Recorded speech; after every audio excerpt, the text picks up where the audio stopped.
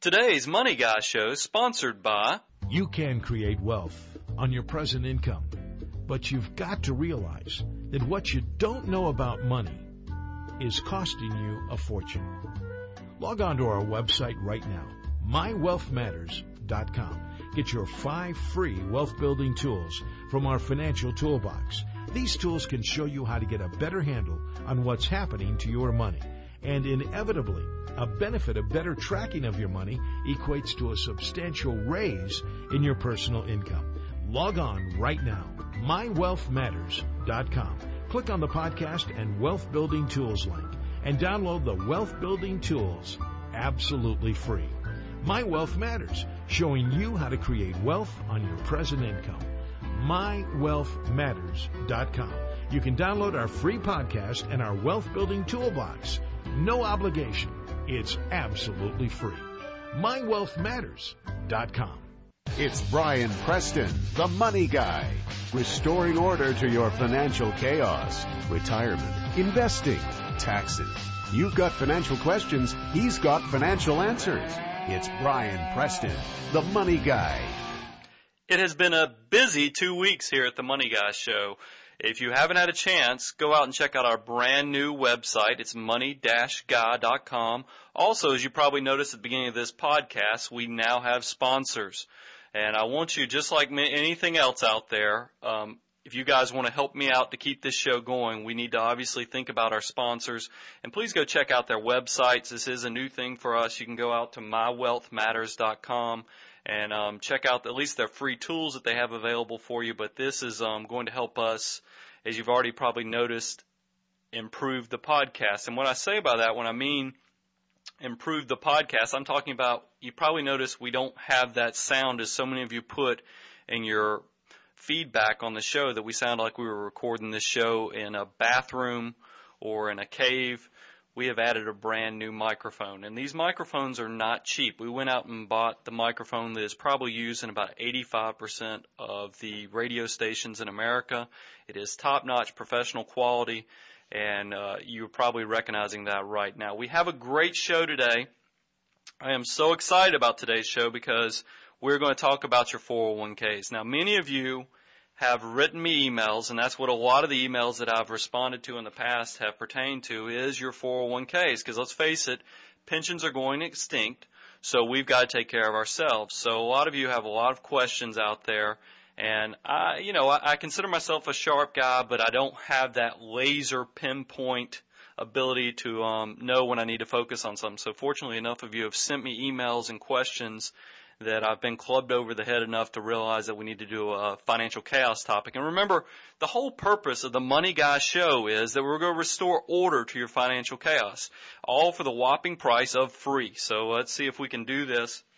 In addition to talking about your 401k and the way you need to improve and make better use of it, we've also got a great article from the August 7th Wall Street Journal that I'm going to talk about after the financial chaos topic, that if you don't hang around for the articles, this is probably one that's worthwhile in staying for. It talks about Morningstar is adding a brand new data figure that they're going to have by the end of the year called investor returns. I don't know if they're going to put this on Morningstar.com, but they'll definitely add it to the software. And what this is going to allow you to do is, a lot of times mutual fund companies will brag about their past performance numbers, but what they never tell you is, what does the average investor of their fund get in return? So this is going to shed a lot of light on that, because remember, a lot of investors jump in when the market's at the peak, meaning they go in after they find that mutual fund in the top funds of 2003, and they go buy that mutual fund after it had its great run, and then it doesn't have the same performance the following year.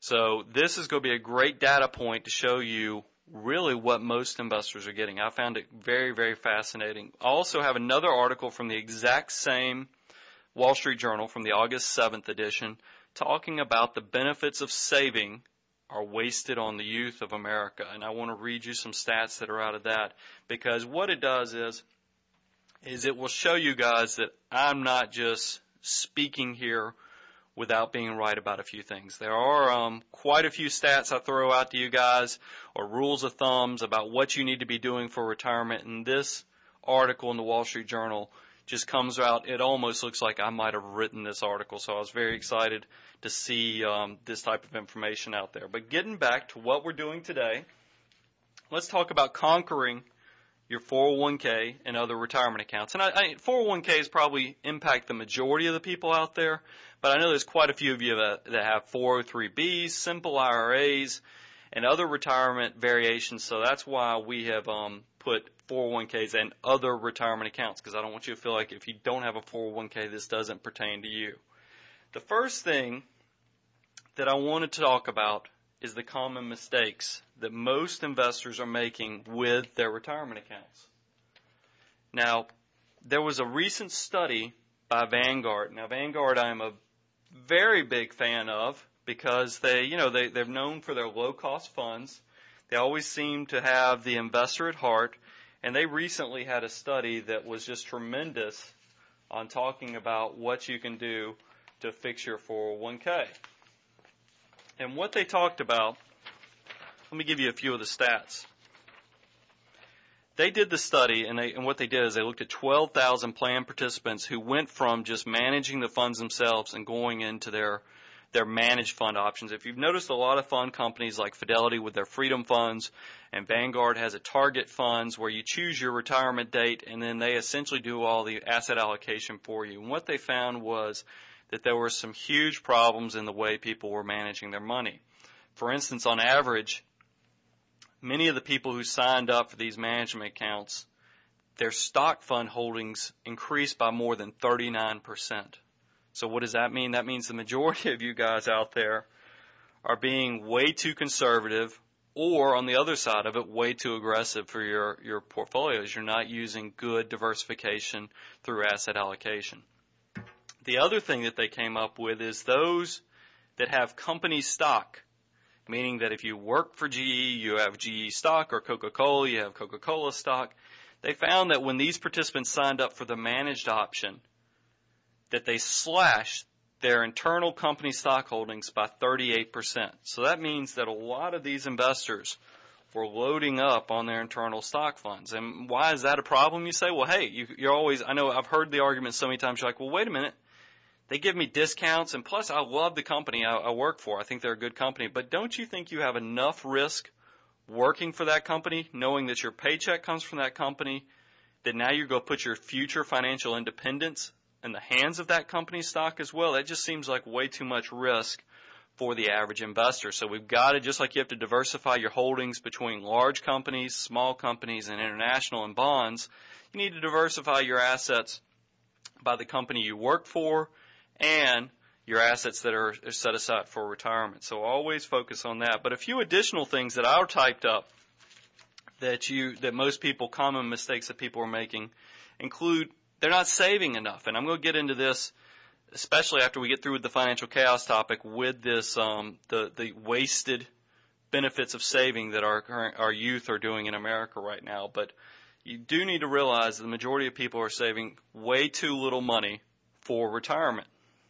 If you're not maximizing the employer's match, you are just completely wasting money. You're throwing money down a rat hole. And when I say, a lot of times these employers will offer you a 3% match or 50 cents on the dollar for the first 6% of your wages. Take them up on that. That is free money that they are offering you, and you really need to take advantage of that. Also, most people do not understand the fees and expenses that they are paying within their 401k or retirement options. I'm going to help you with that today too. I've got some great tools. I'm basically giving away the farm on today's show by giving you some actual worksheets you can use to analyze, as well as some great websites to go get the actual analytical data you need to make the good decisions. So this is going to be a great podcast to help you out. And remember, it's for the whopping price of free. You also need to consider asset allocation is either too risky or too conservative. We've already discussed that based upon that Vanguard study. There's also the lack of diversification, and I'll give a good example, and hopefully she won't get upset with me. My sister-in-law works for one of the airline companies, and she brought to me her 401k that she had. And what cracked me up is when I looked at her retirement account, and I think this is all too common, she had one fund called the Growth Fund of America. She had another one that was like the S&P 500, but they all had different names. But if you actually went and looked at what they had within their investment, the holdings of those mutual funds, they were all the S&P 500. They looked exactly alike. The only thing different was their names. So she had no diversification, even though she owned 3 or 4 funds. They were all the exact same holdings, except for their names were a little bit different. So be careful that you're not buying a fund that's doing the exact same thing of another fund that's in your 401k or retirement plan. Also, as I've already mentioned, this is just to reiterate it, too much company stock in your retirement account. Make sure you're not doing that. You have enough risk just by the sheer fact that you work at that company. And then also, most people compartmentalize and segregate their assets out too much, meaning that you don't take into account your other assets outside of your retirement account. You need to not just, I'll give you a good example, is I have clients that I'll look at the husband's 401k, and then I'll look at the wife's 401k, and they're doing completely different things. You'll find the husband has 100% cash, money markets, I should say, or stable value funds. Meanwhile, the wife has got 100% stock. And they're doing completely different things, and they're not looking at it as one big allocation of investments. You've got to take into account all assets out there that you have, whether you have them not only in your retirement account, but also in your personal savings account, because those do dramatically impact your diversification, and you need to take that into account. So what can you do to fix these issues? And I'm moving rather quickly here because we have a lot to cover in a short period of time. The first thing you've got to do is you've got to locate and organize your retirement plan investment options. And what do I mean by that? What I mean is that you need to go find out what you have available to you. Some plans only offer 6 to 10 choices. Meanwhile, others will say you have the entire universe of Fidelity funds, which can be thousands of fund choices. So you need to find out what you have available to you. And then here's a little sidebar tip. Go ahead and find out what the ticker symbols. Find that sheet, that summary sheet that has all the ticker symbols for every one of your investment options, because that's going to allow you to use some of the tools that I'm going to offer to you in a few moments. The next thing you've got to do is you've got to make sure that you review your retirement goals. Now, I know some of this stuff sounds like the warm and fuzzy part, like, analyze your retirement goals, but we're about to get to the meat of this, meaning the numbers of it. But I do want you to focus on some of these warm, fuzzy things, because you really need to think about what your retirement goals are, because it's different for everybody. Some people, when they retire, after they get the gold watch, they expect to walk out and never work again and basically relax. Maybe go to the beach, maybe go to the mountains, hang out with grandkids, but they don't plan on working. Another group, and you see all kind of articles with this because baby boomers have been doing this a good bit as they just now start to enter retirement. A lot of them are using it as an opportunity to go into brand new career fields. And that's kind of an exciting thing. So you have to figure out where you fall on that. Do you plan on starting a company in retirement? Do you plan on just relaxing on the beach? Every one of these different decisions will have different impacts. The third thing you need to consider is the asset allocation and risk profile. Now, this is where it's getting a little heavier, and this is where I'm giving away the farm. I have attached to my website, and remember, I know I've given this already, and you can rewind and go back, but I'll give it one more time, is money-guy.com. You can go look at our brand new website. We have the risk tolerance worksheet. On here, you can go actually answer the questions, and it will help you determine what type of portfolio strategy you might want to consider for your retirement account. So from this, you're probably going, well, wait a minute, just because you give me a name to my allocation of what I should consider for my portfolio strategy, how do I turn that into actual numbers? Well, I've taken it a step further, and we've actually also posted some model portfolios on the website. Now, this is pretty crazy for us to give this away. I'm hoping my partner Bill does not get upset with me for putting this information out there, but I think it's that important. Now, let me give you one disclaimer. these are very simple model portfolios, and they should not be construed as the perfect ideal asset allocation for you. Your situation might be a little different, and by no means should you think that these model portfolios are actually a personal recommendation for you, because everybody's a little bit different on their goals, on, their age, their time frame, but it can give you an example of what you might want to consider. So I hope I haven't taken away from it, but you do realize with the liabilities out there that we do need to put a disclaimer on what's going on with your certain situation with your retirement plan. So go out there and look at those model portfolios as well as the risk questionnaire, and I think it will help you figure out what type of investor you are. Also, another limitation with these model portfolios is that they're probably good for somebody who has a smaller portfolio, but once you get a portfolio over $100,000 to $200,000 in your retirement account, you are going to need some additional asset classes. For instance, these asset models do not have real estate, they do not have commodities, as well as some of the other strategies that you probably want to take advantage of. But they are, for probably the majority of the people who are trying to tune into this information, who don't have access to a fee-only planner or a comprehensive person that can help them analyze their funds, this is a great tool. The fourth thing that you really need to look at is some type of objective analysis of your investment options and fees. Because a lot of times I will tell you, you're going to get the company folder of their 401k plan, and it's going to be so confusing as to what you're paying, because they hide all the fees that you're paying on page 25 of some legal document called a prospectus, that you have to go pull a magnifying glass out to figure out what in the world's going on. So I wanted to try to give you some tools to help you cut through all the paperwork and all the legal disclosures and let you actually see the meat of what's going on. So what I've done is, on the website, you will go and there will be a Yahoo Finance fund profile that you can click on from my website. And it's powered by, I was so pleased to see it, because I was going to originally just link you to the Morningstar website, but I was so pleased with the way Yahoo had it laid out. That's the links that I provided, because it is powered through Morningstar data, which is an objective source. It's really good. That's what I use the Morningstar portfolio software myself for my clients when I'm analyzing portfolios. So it's great analytical data that's going to help you.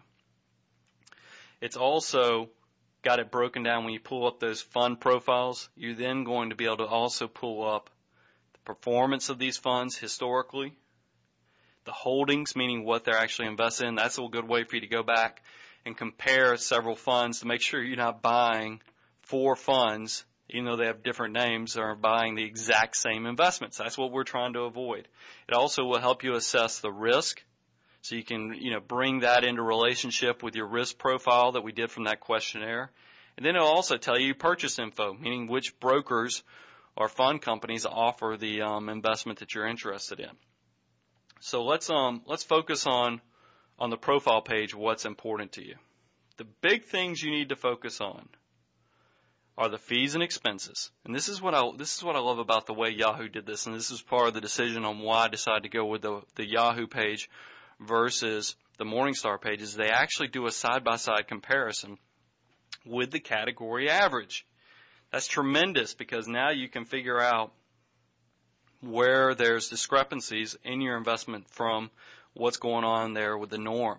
And on your fees and expenses, remember, the lower the better. It's always better to get the lowest cost that you possibly can, because every dollar you save on internal expenses and commissions is another dollar going into your back pocket on your investments. So focus on that. You also need to know the Morningstar Style Box. And what's great about the link that's put on there is that it actually gives you a definition. Essentially, you can click on a link right above the Morningstar Style Box that tells you how to interpret what each of these things are. But it's very easy. It breaks it into large company stocks, mid-sized company stocks, and small company stocks, and whether they're value stocks, blended stocks, or growth stocks. So you can kind of figure out, based upon those portfolio models, where you fall on that. That's tremendous. It also gives you a turnover number. And remember, we're buy and hold type investors. So the lower the turnover, the better, because that also means we're going to have lower expenses. Because if they're not doing a ton of trades, that's going to translate right into lower expenses for your 401k. Now, there are some exceptions. Let me throw that out. There's small company stocks and international stocks are probably going to have a few more trades. That's pretty commonplace, and that's why you're going to see usually a little bit higher internal operating expense, usually in small company stocks and international as well. So just keep that in mind. But these are important things for you to focus on. The other thing that you want to make sure is if you can, under the profile, look at the fees and the expenses, is if you can avoid paying commissions. And when I say commissions, I mean the 12B-1 fees, the front-end sales load, and the deferred sales load, do it. Because those are things that are going to help you save money on your portfolio and keep more money in your account. And it's great because they do an average there to show you what will happen if you invest $10,000 over a period of time and how much it's going to cost you on average, which is just a great way because a lot of people, you can tell them something, but until they actually see the number, it just doesn't sink in. So at least this, you go get the number, and it's going to sink in, and you can really see how it impacts you. The next button that you're going to see on the website is you can actually do a performance analysis. And this is a good way to determine if you can handle the risk of the fund. Because what they have under there is they have the best and worst 1-year and 3-year average returns for this fund, and it gives you the time frame. This is huge. This is what I call the gut check. Because let's face it, if you look at a fund and it tells you it was down 20% back in 2002, you need to ask yourself, can I handle that type of risk? Now, I'm going to tell you, there's a good chance that you really need to go and look at the 3-year average because that's going to be a better representation than just looking at the 1 year. But it does give you at least some ability to go see the best and worst performance. Now, I want to challenge you to something else because I see it a ton when I'm analyzing portfolios and doing this type of risk analysis for prospects and clients. Is I will challenge you. You'll notice the worst performance when it shows the worst year or the worst 3 years. The best performance, best 1 year and 3 year, is typically right after that worst performance. And this is a perfect case in point of something I've been preaching to you guys for a long time, is that if you can weather the storm and hang in there during the bad times, you will be rewarded. And that's where I think most investors are, their worst enemy is that they will actually buy at the top of the market because they get all excited because they got that magazine that has the 2006 best funds to invest in. They'll buy at the top of the market in that Chasing the Hot Dot fund, and then they'll write it down, and then they sell it because it performs very poorly for probably the next 3 to 4 years. They'll sell it after it just sits there and trods along and not making much money. And right after they sell it, what will happen? Once again, it will usually bounce right back up because a lot of these statistical numbers out there on average performance, and you're going to see this from this Wall Street Journal article I'm going to go over after I finish with the financial chaos topic, you're rewarded the longer you stay in a fund because you have to remember the average performance is taking into account that maybe 1 year it's up 15%, but then it only makes 3% the following year. Maybe another year it's up 7%. They take an average of all those years combined together. So you really need to be realistic when you look at these things and buy into them knowing that you're going to be a buy and hold type of investor. So that's one of the great things I do like about looking at that performance button on the Yahoo site is it is going to allow you to go look at the best and worst times. And I challenge you, though, to go look and see how those dates correlate with each other because it is truly amazing. The next thing, and this is important, I wish I could spend more time on this, but there's such great tools out there on the internet that can give you definitions. If you just go into Google or Yahoo and type in investment definitions plus these words, you'll understand what I'm talking about. You can get a better in-depth analysis, but I give you some basics on the website. But when we're talking about risk, you can use and focus on the following statistics. You can look at the alpha. The alpha is the measure of risk-adjusted performance. And positive is good, and the higher the number, the better. It's just going to show you, based upon the risk, what the past performance has been and how those two correlate together. And, a good high alpha is what you're looking for because that means in relationship to the index, it's doing very well. The next thing you want to look at is beta. Beta is the risk in relation to the market, and usually the market is the S&P 500.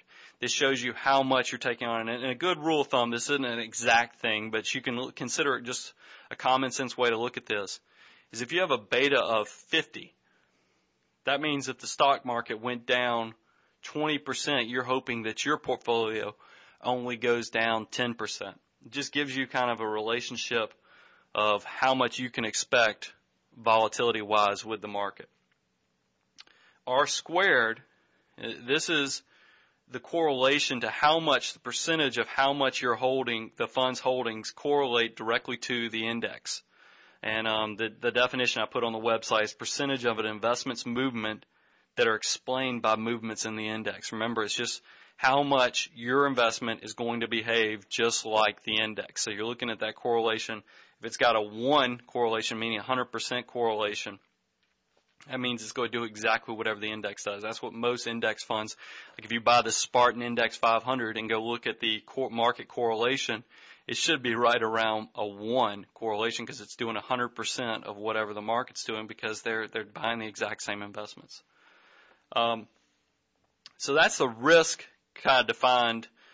You can also look at standard deviation. I didn't put this on the website, but standard deviation is going to show you the variance in returns. And there's many other statistical numbers, and you need to kind of educate yourself on what these numbers represent because Morningstar and Yahoo lay the numbers out. It's up to you to educate yourself to figure out what to do with them. The next thing you need to do, the fifth item on this checklist of what you really need to do with your retirement accounts, is you need to check your beneficiaries. And I know we talked about this when I did the estate planning podcast, but it's worth coming back to because there are huge, I repeat, huge tax benefits to making sure that if something ever happens to you, that your assets are transferred based upon your beneficiary designations, not by your wills. I can't tell you how many times I talk to a prospect or a client, and you know, when we're filling out those IRA forms or the 401k beneficiary forms, and they will say, yeah, but I have a will. The will's going to take care of all this. I just want my will to take care. No, you need to realize the beneficiary designations supersede, and you will not even have any, it will not even go through your will, which is gone, it means it goes through probate. Only assets that go through your will are assets that are probated. If you have joint tenants with rights of survivorship on any property, a life insurance designation, beneficiary designation, IRA beneficiary designations or payable upon death accounts, those do not go through your will. They go by the designations listed on the accounts. So you need to make sure that you have those correct. Otherwise, your heirs are going to be really wishing you would have because they're going to be left holding the bag with meaning a tax bill. So be very careful. This will help you out. There are huge tax savings, as I said, based upon the beneficiary designations. You also need to make sure that you name a contingent beneficiary. I'm very surprised most of the times most people, will have their spouse name. That's perfectly fine as their primary beneficiary. But then they don't ever list a contingent beneficiaries. Well, there's always a good chance. What if you're killed in an accident? A car accident, plane accident. Good chance you're probably going to be traveling with your spouse. And the same tax rules apply. If you can have a direct beneficiary designation to the person, there's huge tax savings. So if you pass away with your spouse, it sure is nice if you have that contingent beneficiary information filled out because it flows directly to those contingent beneficiaries, which are usually your children or trust, and they get the preferred tax treatment. Now, when you do contingent beneficiaries or primary beneficiaries, if you're already single but have children or somebody that you want to pass, several people you want to pass assets down, you really might want to consider adding a provision called per stirrups. I always get the question, well, what does that mean? Let me give you a good example.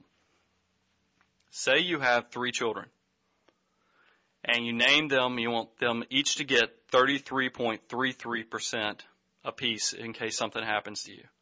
Well, what happens under most beneficiary designations if one of your children dies, one of the 3 passes away before you pass away? And I know that's an awful situation, but you need to think about this. If you don't add the per stirrups designation on there, then the remaining assets will just pass 50-50 to the remaining children.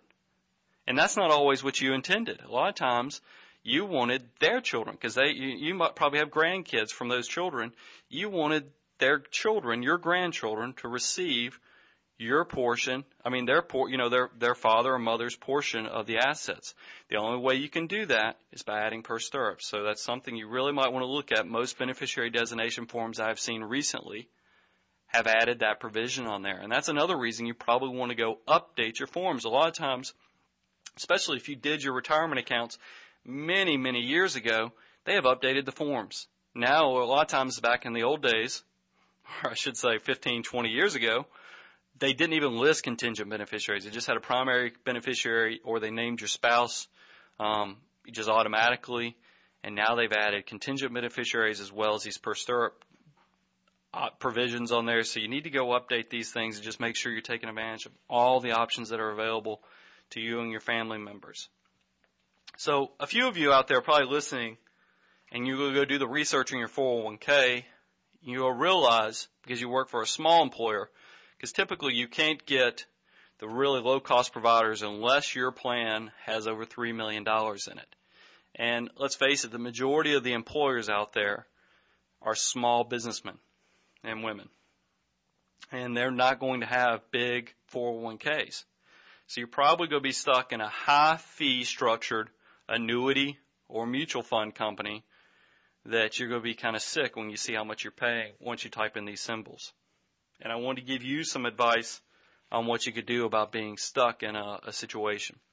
First thing, before I give you the education to know what you can do and go talk to your employer about, know, like I said, that matching funds are free funds. So if you do get stuck with a bad plan, make sure you're still doing that matching contribution, because it's like that song, you got to love the one you're with, because you're not going to give up that free money.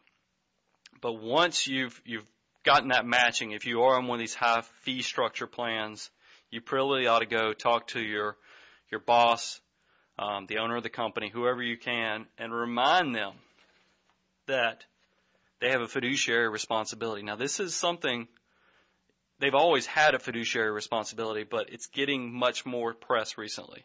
Up in New York and elsewhere, you've seen the Attorney General go after tobacco first, then it was mutual fund companies. Remember the big scandals that went on about back in 2004? Well, there is much speculation that the next area that a lot of the state and federal regulatory bodies are going to go after are your retirement accounts and the people that are running them. Because I don't know how many of you know how profitable it is for some of these high-cost plans to run a 401k. You think about it, there are quite a few. I'll give you an example. I read about, there was a $100 million plan that had an insurance-based product that had an additional $380,000 of annual fees that they could not account for. And it was going directly to the financial advisor that had recommended the plan. And these are fees that just were not necessary, but you do the math on that, and that's just a small percentage of what they were taking out there. But this is not uncommon. You see these sweetheart deals where maybe your boss's college roommate is an insurance guy or a mutual fund salesman, and they'll put them in these things because they're friends, they don't know any better, or even worst case, maybe they got a kickback. Maybe they got something free for doing this. Well, the government is starting to get wind of these situations, and they're coming strong because they're scared. Let's face it, we know Social Security is weak. And I'm not going to go on another rant like I've done in the past, but we know it's weak, and the government's worried since 401ks and other retirement plans aren't really tested because we haven't had many generations come through and enter retirement without full pensions. We're coming upon the first generation ever to come into retirement without a pension. So the government is scared what's going to happen to this workforce when they enter retirement, especially since most people out there managing their money are doing a very poor job of it. So that's why they're now going out there and focusing on this fiduciary responsibility. And you say, well, what is fiduciary responsibility? And what fiduciary responsibility is in simple English, a fiduciary is generally anyone who makes material decisions about the retirement plan or has the authority to do so. And every plan must have at least one named fiduciary responsibility. And that's typically, like I said, the boss or the person named as the trustee. And you really need to make them take this seriously, because as ERISA law, that's the body that manages these retirement plans, they take it very seriously. So seriously they say you can be personally responsible for the results of the decision making, meaning that if your employees are being taken advantage of or their fees are much higher than industry standards, you can be held personally responsible as a fiduciary. That is awful, for those owners if they're not taking that serious. So bosses and owners of companies need to be very careful, because this is going to be an area that's going to become increasingly important. And I'm just giving you a heads up, and I think you need to go remind your bosses of their responsibilities. If you need some articles, I do have a link to ADP, because they're the payroll company, the biggest payroll company out there, and they have a whole series on fiduciary responsibility that's going to help out you making a case to your boss to consider they might not need to have your 401k or retirement plan with an insurance company or an expensive mutual fund company, because there's better options out there. So I hope those issues helped you out on understanding your 401k. Now let's talk about this Morningstar article.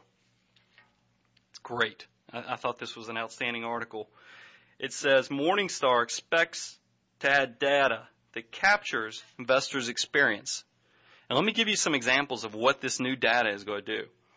Let's talk about MFS, Capital Opportunities Fund. If you go pull up on their company website and so forth, the average rate of return they show you for the last 10 years is a 6% rate of return as of May 31st. And that's using the old method, or the conventional method, for determining performance. But then you go use Morningstar's based upon the actual inflow and outflow of money from individual investors into these funds. And that exact same fund that supposedly earns 6% a year for the last 10 years actually lost 3.2% a year for the average investor. That is a 9% difference a year. That's tremendous. So this is going to be a very powerful tool that's put out there. Another one, y'all have all heard of Janus and the Janus Overseas Fund. It's posted on its website a top-notch 12.8% average annual return for the last decade. But what has the average investor actually gotten when you run it through Morningstar's analysis? It's a return of only 5%. So you can see how this is really going to draw light to what the average investor has done. Now there is also, you get rewarded for being a buy and hold type investor. And I'll tell you a fund that I use a ton is Dodge & Cox stock, but it's closed to new investors. But they're listed in this article, the Dodge & Cox Fund of Families, family of funds, if you want to reverse it. They have averaged, the fund family has an average return for the last decade of 12.54%. Meanwhile, the average investor that uses their funds has got an average rate of return of 12.51%. So, essentially everybody that's buying Dodge & Cox is hanging in there. They're buy and hold type mentality. And I know a lot of people who are using those funds are actually being, directed there by advisors, fee-only advisors. So, I like to think that a lot of people are getting the word for good advice out there as well. But let me give you some others, because I've got a list here in this Wall Street Journal article of some of the big funds out there. American funds, the average, based upon, how it's ordinarily calculated, is 10.38% for the 10 years. This is the family of funds, and their average is 10.38%. And they put up a respectable 9.89%. Pretty good. Fidelity Investments, the average ordinarily calculated for the entire fund family is 8.5%. And the average investor is at 8%. So that's a good thing. Vanguard is also pretty good. The average fund family is 8.42%. The average investment based upon Morningstar's calculation is 7.5%. But check out these. Get down to Janus. They've got the average based upon calculated the old way is 7.89%, but the average investor's only made 2.3%. That's a huge difference. Same thing with MFS. They show the average rate of return is 5.87%. Their investors only show 2.76%. And this goes on and on. You can see how this can truly impact the average investor. Now, another thing from the exact same Wall Street Journal article is talking about, and this was done by Ian McDonald, the benefits of saving wasted on the youth. And I'm not going to read this whole article I'm going to read off a little bit of it. It says, day by day, it's painfully clear that we're on the hook to pay for our own retirements. someone should tell folks in their 20s and 30s. Does this sound familiar? It sounds like almost I could have written this thing, because this is exactly what I've been telling you guys. The national personal savings rate, the fraction of after-tax income left after spending, has been falling for a long time. Between the end of World War II and the early 1980s, U.S. citizens consistently saved about 9% of their income after taxes. 9%. Do you hear how big that number is? 9%. Well, listen to this number. So far this year, average savings are negative by more than 1%, according to data from Moody's Economy.com. Now, and then listen, this is even what's crazier to me, is you go look at the number for people 42 years old and younger, the savings rate has slipped even worse than that. It steadily slipped during the past 15 years. It was nearly minus 18% in the year ended March 31st. That means young people, that's us, the young people, are spending close to 20% more than they're making. That's despicable. It's disgusting, and we're all going to pay for it because of the poor decision-making of everybody, because you're all going to have to work forever. You realize that. There's no financial independence if you have no money in the bank, because you just have to work until the day you fall over. That's not a healthy thing. Plus, it adds stress. If you don't have money in the bank, you have a hard time sleeping. It brings on bad health issues. You've got to take care of yourself and pay yourself first. And then this is exactly what I've been saying too, is it says, most pundits suggest we save 15 to 20% of pre-tax income for retirement and other goals. There's another I told you so. I actually got in a discussion with a journalist recently. She didn't agree with my 15 to 20% recommendation, said it was too much for the average person. They weren't going to be able to do it. They wouldn't have money to pay for education, pay their credit card bills. And sure, I can understand it's hard, but this is what's going to be required since we don't have pensions, we don't have Social Security in the future. You've got to do it yourself. So these are huge, huge issues that are going to face us all. Now, I want to remind you guys, hopefully a bunch of you have stuck around. Now that we've got the brand new website, we've got a brand new microphone. I still need your help. I need you to go support our sponsors so we can continue to keep sponsors, continue to keep things coming in to grow this show. I need you to continue to get more subscribers. Tell your friends, family, anybody to listen to you if they want to know more about money. Tune into money-guy.com. Go subscribe to us on iTunes. Leave us some actual reviews on iTunes. These things help us out tremendously. But you guys have been just a great asset for me. I appreciate you guys coming back time after time to listen to the podcast. If you do want to contact me and leave me subscriber emails, you can do that at my email address at jbp@preston-cleveland.com. And thanks so much for tuning in today. Leave me some feedback on what you think about the new microphone, because I do want to know from objective listener sources that y'all do appreciate the upgrades. And until next time, may God bless you with good wealth, good family, good friends, and of course, good health. Until next time, this is Brian the Money Guy.